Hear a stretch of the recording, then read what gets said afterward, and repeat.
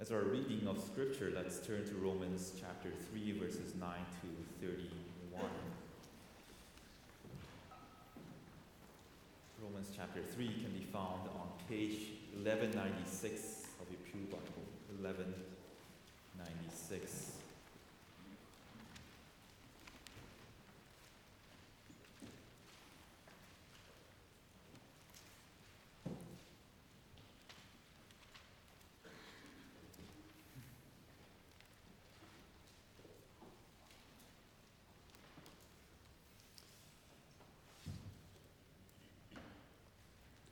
Starting from verse 9. What then? Are we Jews any better off? No, not at all. We have already charged that all, both Jews and Greeks, are under sin. As it is written, none is righteous, no, not one. No one understands. No one seeks for God. All have turned aside. Together they have become worthless. No one does good, not even one. Their throat is an open grave. They use their tongues to deceive, and the venom of asps is under their lips. Their mouth is full of curses and bitterness. Their feet are swift to shed blood, and their paths are ruin and misery, and the way of peace they have not known. There is no fear of God before their eyes. Now we know that whatever the law says, it speaks to those who are under the law, so that every mouth may be stopped and the whole world may be held accountable to God. For by works of the law, no human being will be justified in his sight, since through the law comes knowledge of sin. But now the righteousness of God has been manifested apart from the law, although the law and the prophets bear witness to it. The righteousness of God through faith in Jesus Christ for all who believe. For there is no distinction, for all have sinned and fall short of the glory of God, and are justified by his grace as a gift through the redemption that is in Christ Jesus, whom God put forward as a propitiation by his blood to be received by faith. This was to show God's righteousness, because in his divine forbearance he had passed over former sins. It was to show his righteousness at the present time, so that he might be just and the justifier of the one who has faith in Jesus. Then what becomes of our boasting? It is excluded. But what kind of law? By a law of works? No, but by the law of faith.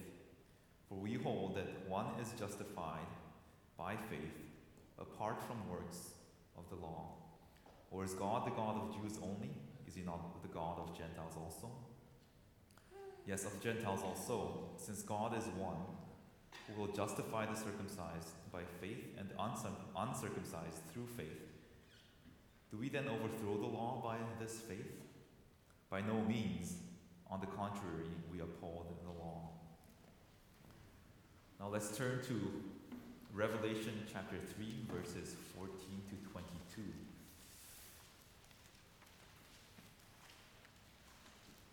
Revelation chapter 3, verses 14 to 22. That is a letter to the church of Laodicea.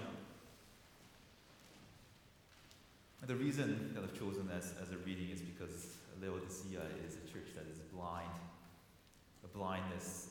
And the reason I've chosen that is because there's a certain blindness that comes with sin. And we'll see how Christ addresses this blindness. We'll start from verses 14 and 22. And to the angel of the church in Laodicea write, the words of the Amen, the faithful and true witness, the beginning of God's creation. I know your works. You are neither cold nor hot. Would that you were either cold or hot. So because you are lukewarm and neither hot nor cold, I will spit you out of my mouth. For you say, I am rich, I have prospered, and I need nothing, not realizing that you are wretched, pitiable, poor, blind, and naked. I counsel you to buy from me gold refined by fire, so that you may be rich, and white garments, so that you may clothe yourself, and the shame of your nakedness may not be seen, and the salve to anoint your eyes, so that you may see. Those whom I love, I reprove and discipline, so be zealous and repent. Behold, I stand at the door and knock. If anyone hears my voice and opens the door, I will come in to him and eat with him, and he with me. The one who conquers, I will grant him to sit with me on my throne, as I also conquered and sat down with my Father on his throne. He who has an ear, let him hear what the Spirit says to the churches. So far, the word of God. Let's sing. The text for this morning is God's Word, summarized as in Heidelberg Catechism in Lord's Day 2, which can be found on page 518 of your Book of Praise. 518.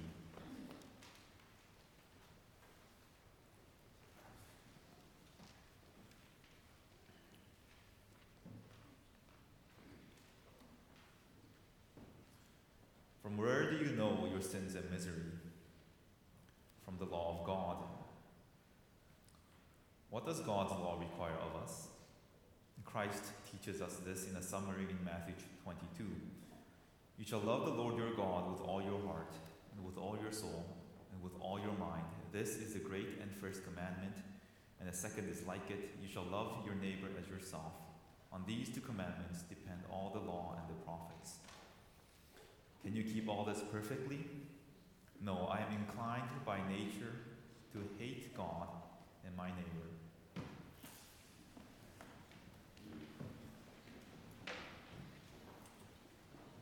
After the preaching of God's word, we will sing hymn 28, stanza 1, 2, 5, and 7.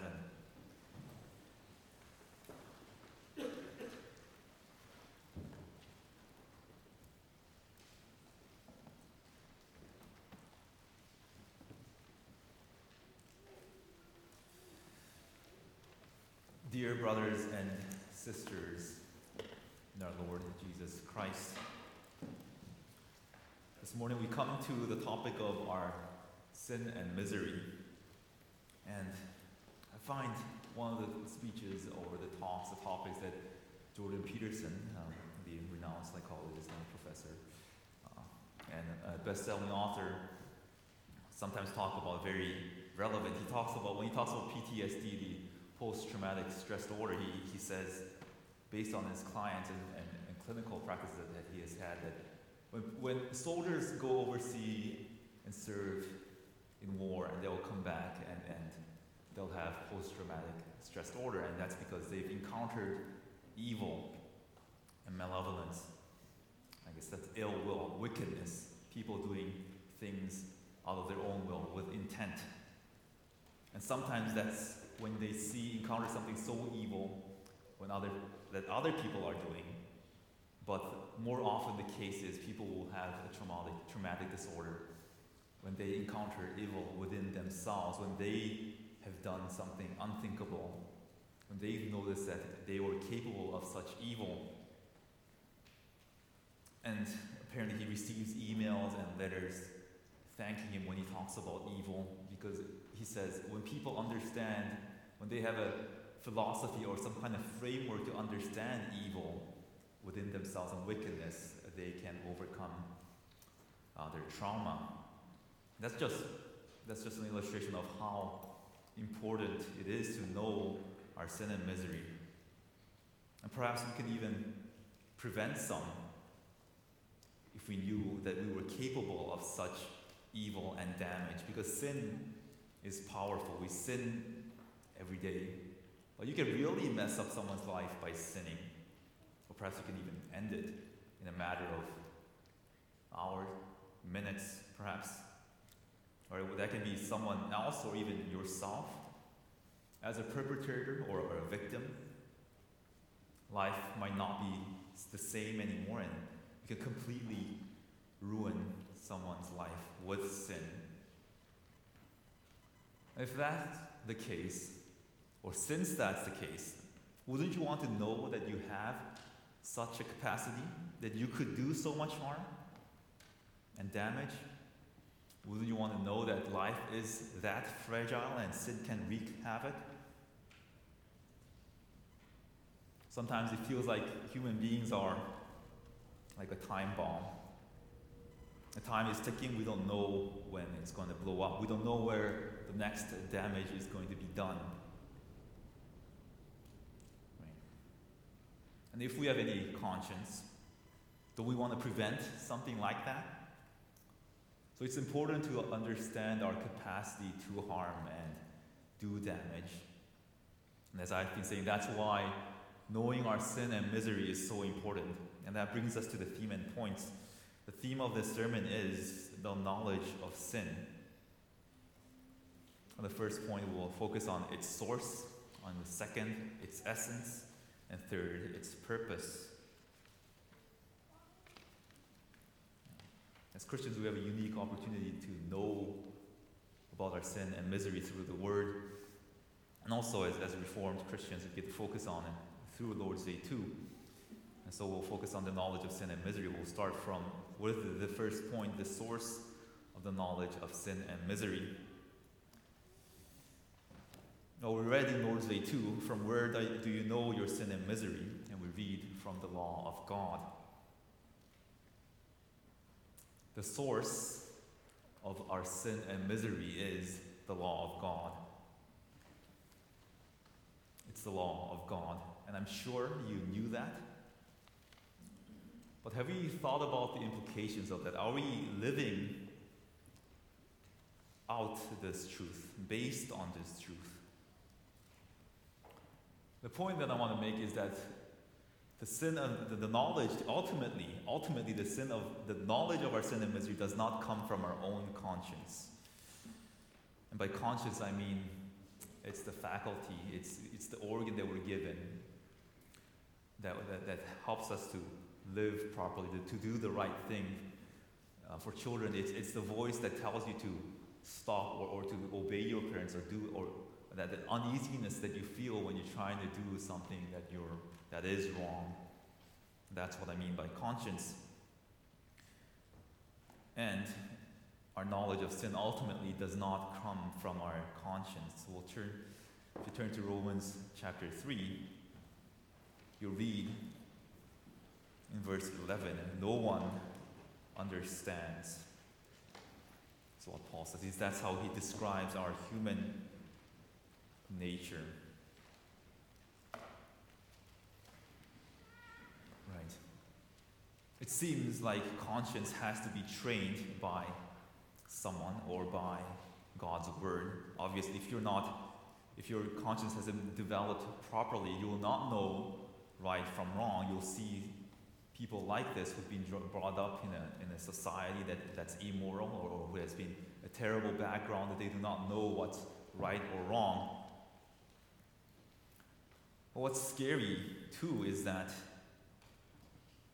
conscience can be corrupted, that sin can blind us. That's even if you have been trained, even if you have been educated in morality, even if you have been brought up properly, and you know good and evil, the part is that we can become blind, we can willfully deceive ourselves. That means we can tell a lie, and we can believe it. And that is called self-deception. For example, if you have fallen into a kind of sin and have become enslaved to it, you might start minimizing the sin, telling yourself that it's not too bad. You might rationalize it away, that you have some kind of reason, a good reason for doing that. And perhaps you'll reach a point where you do not feel guilty anymore. Right? Your conscience has been shut down. And that's our ability to suppress the truth, which Paul talks about in Romans 1. Think about that.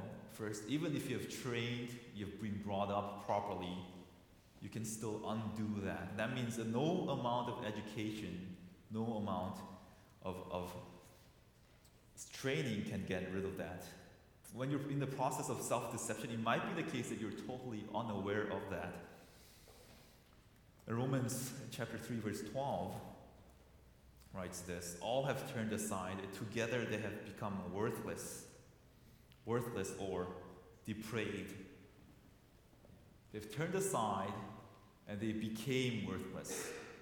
Right? They were not before, but they became worthless, which points to Again, self-deception. Right? That tells you that conscience is not something you can depend on ultimately. It's not reliable. It's a mechanism that tells you, what's wrong or right is not working. It's like you're driving down a highway on your car and your brake doesn't seem to be working. But there are no warning lights, there are no indications on your car because they're not working. You might sense that something's wrong, but you don't know what's wrong and how wrong it is. And that's, in a way, how we are as human beings.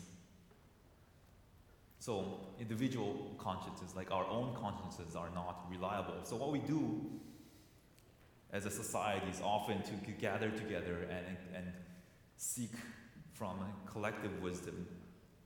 We rely on others to make ethical judgments. We have checks and balances so that we could make better judgments. But what's also scary is that what can happen to an individual can also happen to a group level.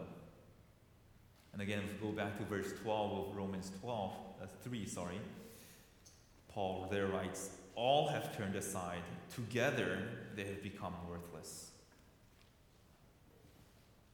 Right, that again points that a group conscience also is not reliable. In fact, at times it's people, when people come together as a group, they become worse because there's a distribution of responsibility, which means each person becomes less responsible in a larger process of evil. I mean, that happens when a mob comes together. Or think of what happened in the 20th century of Germany, with Nazi Germany, the atrocities that happened. It can happen that the majority of people, a group of people, lose sight of what's right or wrong. I mean, we don't have to think too far from here. We can think of abortion, our stance, the country's stance on abortion and same-sex marriage, for example, or all the madness that is going on in this world. It's not because there are lack of numbers that people are making such wrong judgments. And it's easy to look at the world, to look at individuals or a group, and point out the corruption of consciences, the corruption of their moral standards. But let's not be so naive. Let's bring that and apply it to ourselves. Because sometimes we think that somehow we can know what sin and misery is, we can know what God's standard is from Christian communities. Somehow that Christian communities are immune to it. Or we might deny it, but we often act as if the knowledge of sin comes from the consensus of Christians. It's easy to think that what is right or wrong depends on whether our Christian community approves it or not. What's acceptable or not depends on whether people in our Reformed circles are doing it or not. For example, a movie or a TV series or an ethical stance somehow becomes acceptable since someone else in the church does it or watches it. If enough people are watching it, somehow it's okay now. In some group of friends or at parties or in locker rooms, certain types of language becomes okay. Certain topics become okay. Certain lifestyles become okay if enough people in our church, in our schools do it. More than that, it's not that some actions or behaviors become acceptable. Due to peer pressure, it becomes almost as if you have to do it now to fit in, lest you become excluded too.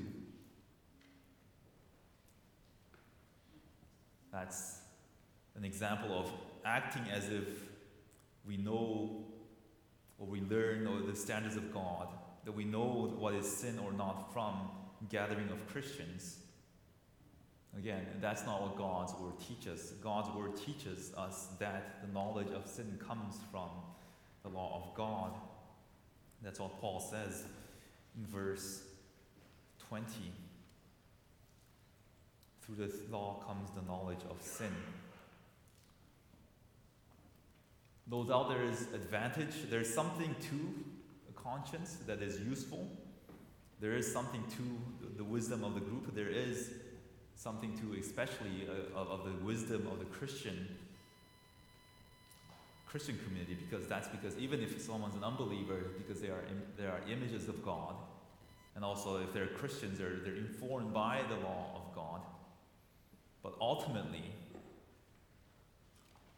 the knowledge of sin and misery comes from God's law.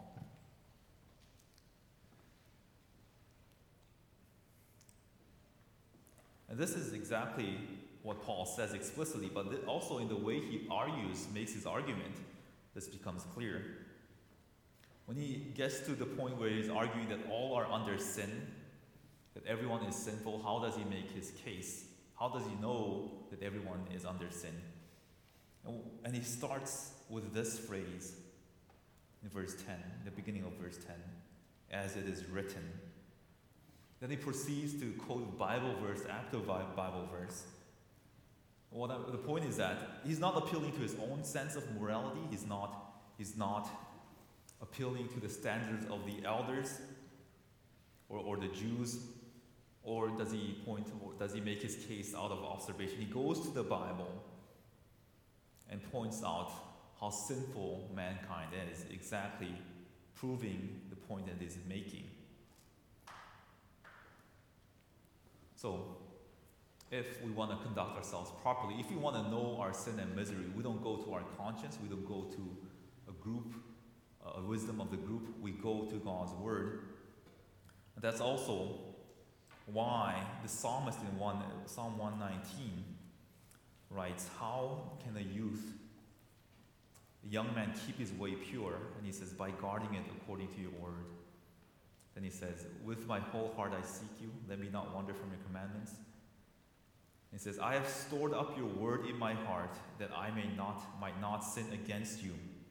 I mean, it's saying more than the knowledge of sin, but it's saying, if I have your word in my heart, that's going to help me keep your commandments, not sin. And again, this is exemplified, and Christ does it perfectly. When even the devil comes and tempts him to sin, and Christ defeats him by quoting Scripture. And that is how we should know our sin and misery and guard ourselves from sin and misery. And that brings us to the second point, the essence of the knowledge of sin and misery, more like this essence of sin and misery.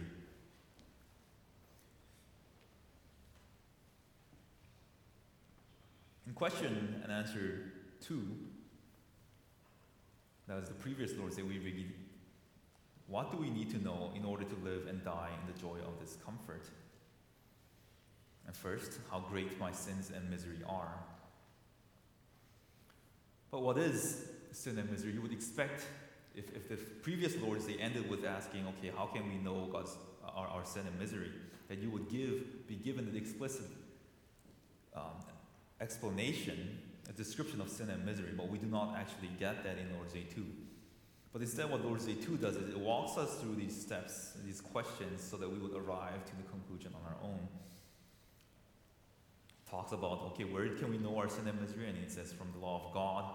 In question and answer 4, it summarizes the law of God as loving God and loving our neighbor. And then the fifth question asks, can we keep this perfectly? And the answer is no.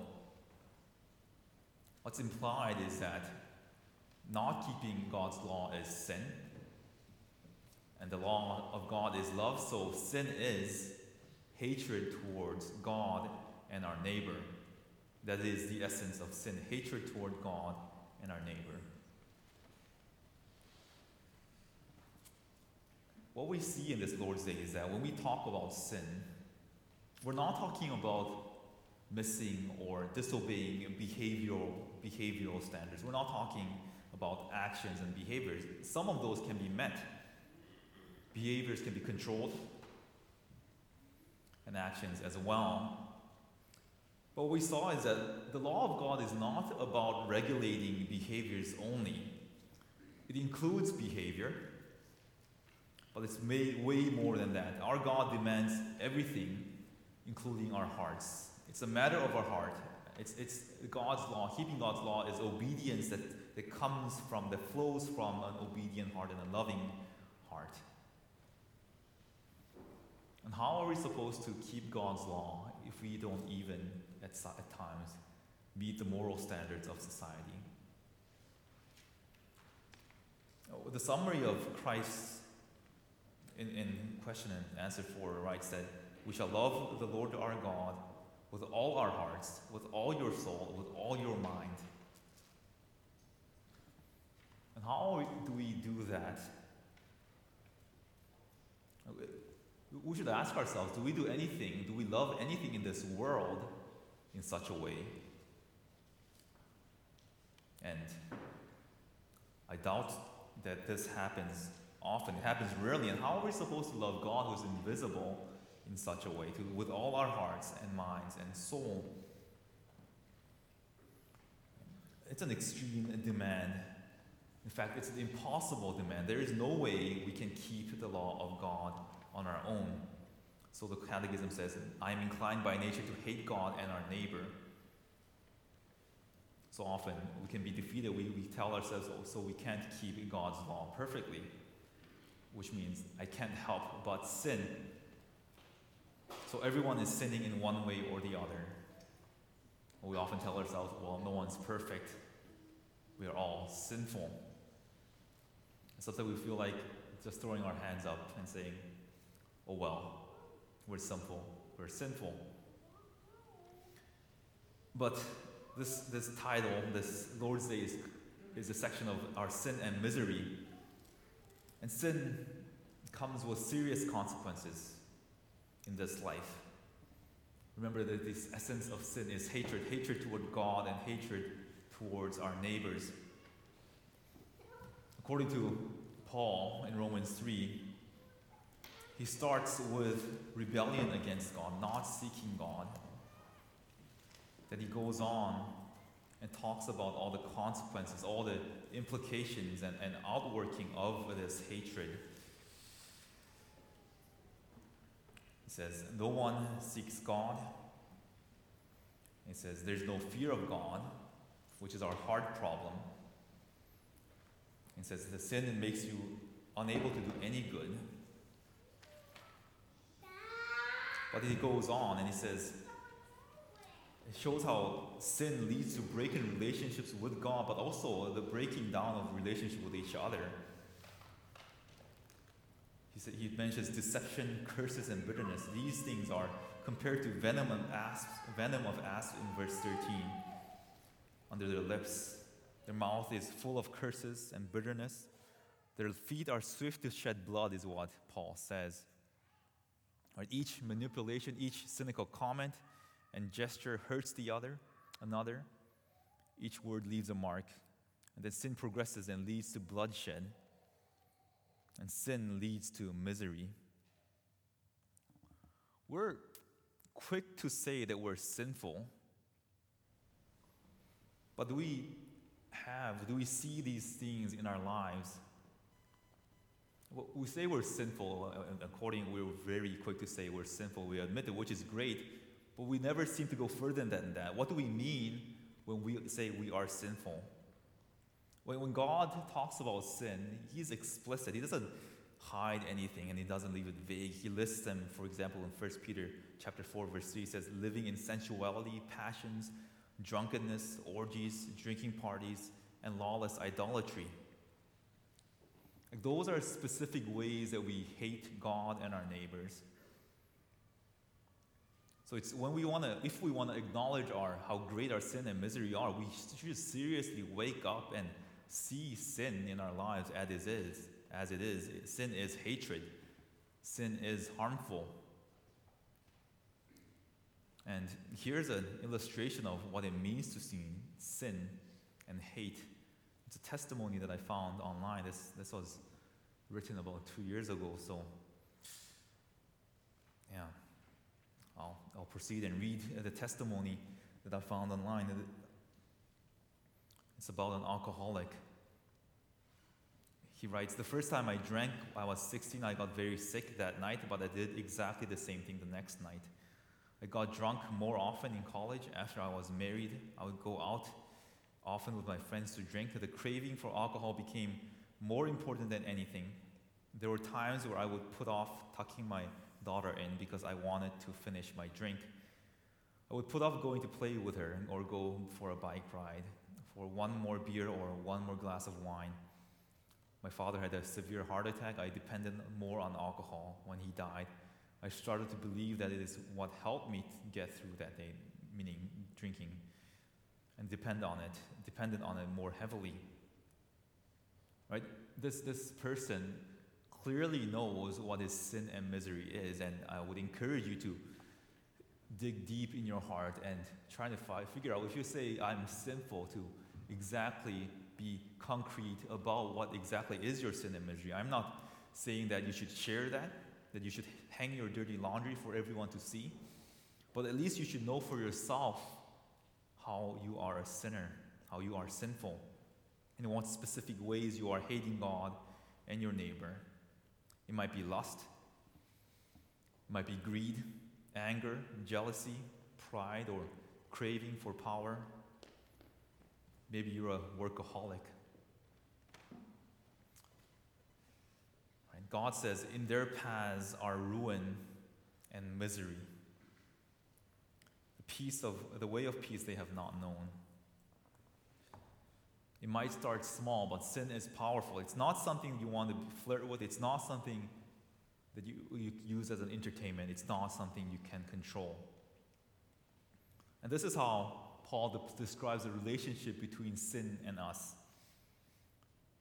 He writes in verse 9, "For we have already charged that all, both Jews and Greeks, are under sin." That's how he describes the relationship between sin and every people, every person of mankind. We're not above sin. We're not even next to sin or side by side to sin. We are under sin. That means sin rules over us. And that's the misery we find ourselves in. Unable not to sin, yet suffering every consequence of it. Always sinning and tasting the fruit of sin, hating our neighbor and God, and experiencing all the broken relationships, all the bitterness and misery that comes with it. And that brings us to the third point. What is the purpose of knowing this? The purpose of the knowledge of sin and misery.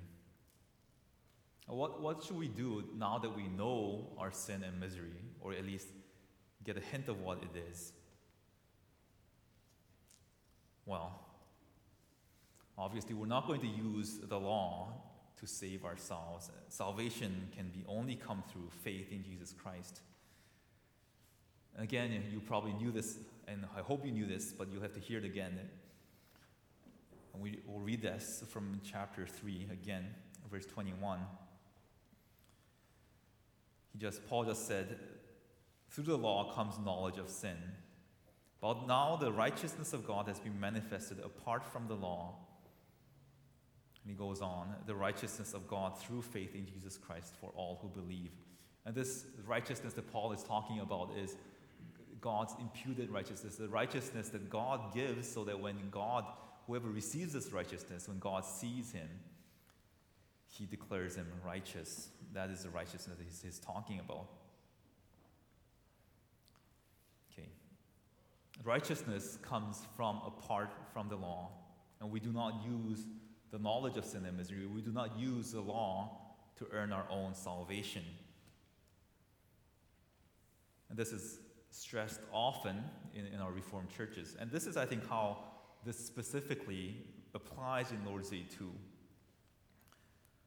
Again, the introduction to Lord's Day 2, how it led up, we see in Lord's Day 1, is what do you need to know in order to live and die in the comfort, joy of this comfort? And then first we read how great my sins and misery are. I mean, the Catechism doesn't say this, but often we take this as, if I want to live in the joy of this comfort, knowing that I belong to Christ, first I have to know how great my sins and misery are. Right? I have to know how great my sins and misery are. Knowing my sins and misery will drive me to Christ. Knowing my being sorrowful over my sins will make me appreciate our Savior Jesus Christ more. Which is all true, but we might make an error. So be careful that knowing my sin and misery does not become a requirement for salvation. But this is a fine point, but you might be struggling with this when you come to Lord's Day 2. Right? Because as I've been pointing out, if you had to know the full depth of your sin and misery to be saved, you will not be saved. If knowing the full depth, if you have to plumb the depth of your sin and misery, and if that was a condition for salvation, no one will be saved. Now, even when you reflect about yourself to the mirror of God's law, you will not know how great your sins and misery are.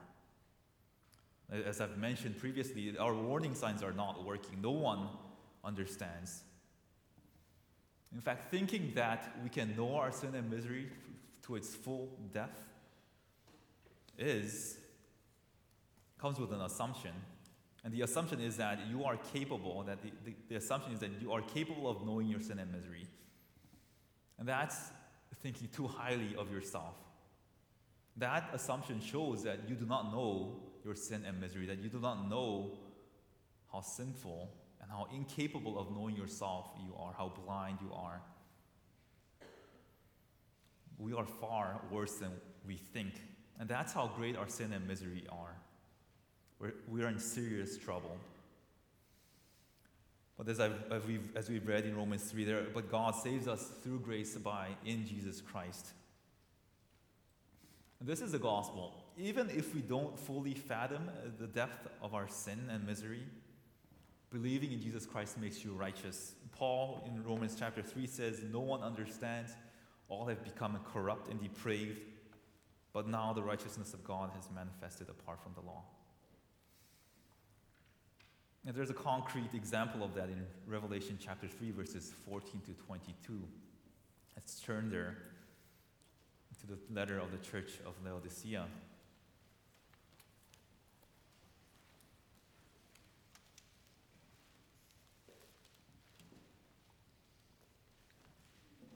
And as I've mentioned, here's a church that is blind, that does not know their sin and misery, who does not know how great it is.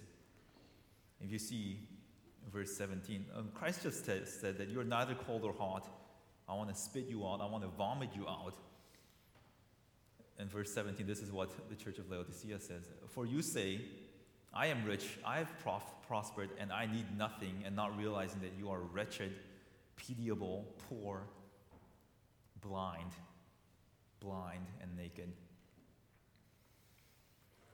Here is a church that's blind, that does not understand the depths of their sin and misery. And what does Christ do about this church? He doesn't say that you're not going to receive any of the joy of this comfort because you don't know how great your sin and misery are, because you're blind. He doesn't say that you're not going to receive my comfort because you are blind. Instead, see what he does in verse 20. Behold, I stand at the door and knock. If anyone hears my voice and opens the door, I will come in to him and eat with him, and he with me. He doesn't hold knowing our sin and misery as a requirement. He says, I'm knocking at the door. He comes to us, even if we don't know how sinful we are. And he's knocking, and he wants to have this intimate fellowship, to eat and dine with us, with this church of Laodicea, and that is true for us as well. And there's a concrete example in Paul's life. Paul was a Pharisee. He knew God's law. He knew the Old Testament. He was a Pharisee. And he says, but does he come across as a person who knew his sin and misery? And the answer is no, because when he recounts his past life, he says, in respect to the law, that he was blameless, that he was perfect. And that doesn't sound like someone who knows his sin and misery. But later on, as we read the call to worship, he struggles, he sees his inability to keep God's law, and also he says, I am the worst of sinners. Right? The fact, how does a man who says I was perfect, that I was blameless in regards to God's law, later say, wretched man I am, and also saying that I am the worst of sinners. And that happens after Paul encounters Jesus Christ on the road to Damascus. You could say that even the knowledge of sin, if you want to know the depth of your knowledge and of your knowledge of your sin and misery, Christ does that for you. I don't exactly know exactly how that works, but it's something like this, perhaps. If you want to see God's law, what it looks like to keep God's law, if you want to see God's law in flesh and blood, then you look at Jesus Christ, and he keeps God's law perfectly. So in that way, again, you get a deeper understanding of God's law when you look at Jesus Christ, and that brings the knowledge of sin. Perhaps that's what drove Paul to say, I'm the worst of sinners. Or also perhaps it's the work of Jesus Christ, the suffering that he had to go through, the extent of his work just shows how incapable we are, because Christ had to do everything for us, to suffer for us, and to keep God's law for us so that we may receive that by faith. Perhaps that's what makes Paul say that he is the worst of sinner, that allows him to recognize the sin in himself, because if Christ had to die for us for that, that means that we are not able to do that. So even if you want to know the depth of your sin and misery, if you want to know how great your sin and misery, you have to go to Christ. If you don't know your sin and misery, again, you will to Christ, because Christ will make you know, because he will open your blindness. And if you do know your sin and misery and see that you're incapable, again, you go to Christ. That's how complete of a Savior our Jesus Christ is. So when we even come to Lord's Day 2, and even if we confess that we have to know our sin and misery to live and die in the joy of discomfort, Christ is our answer. Believe in Jesus Christ. Amen.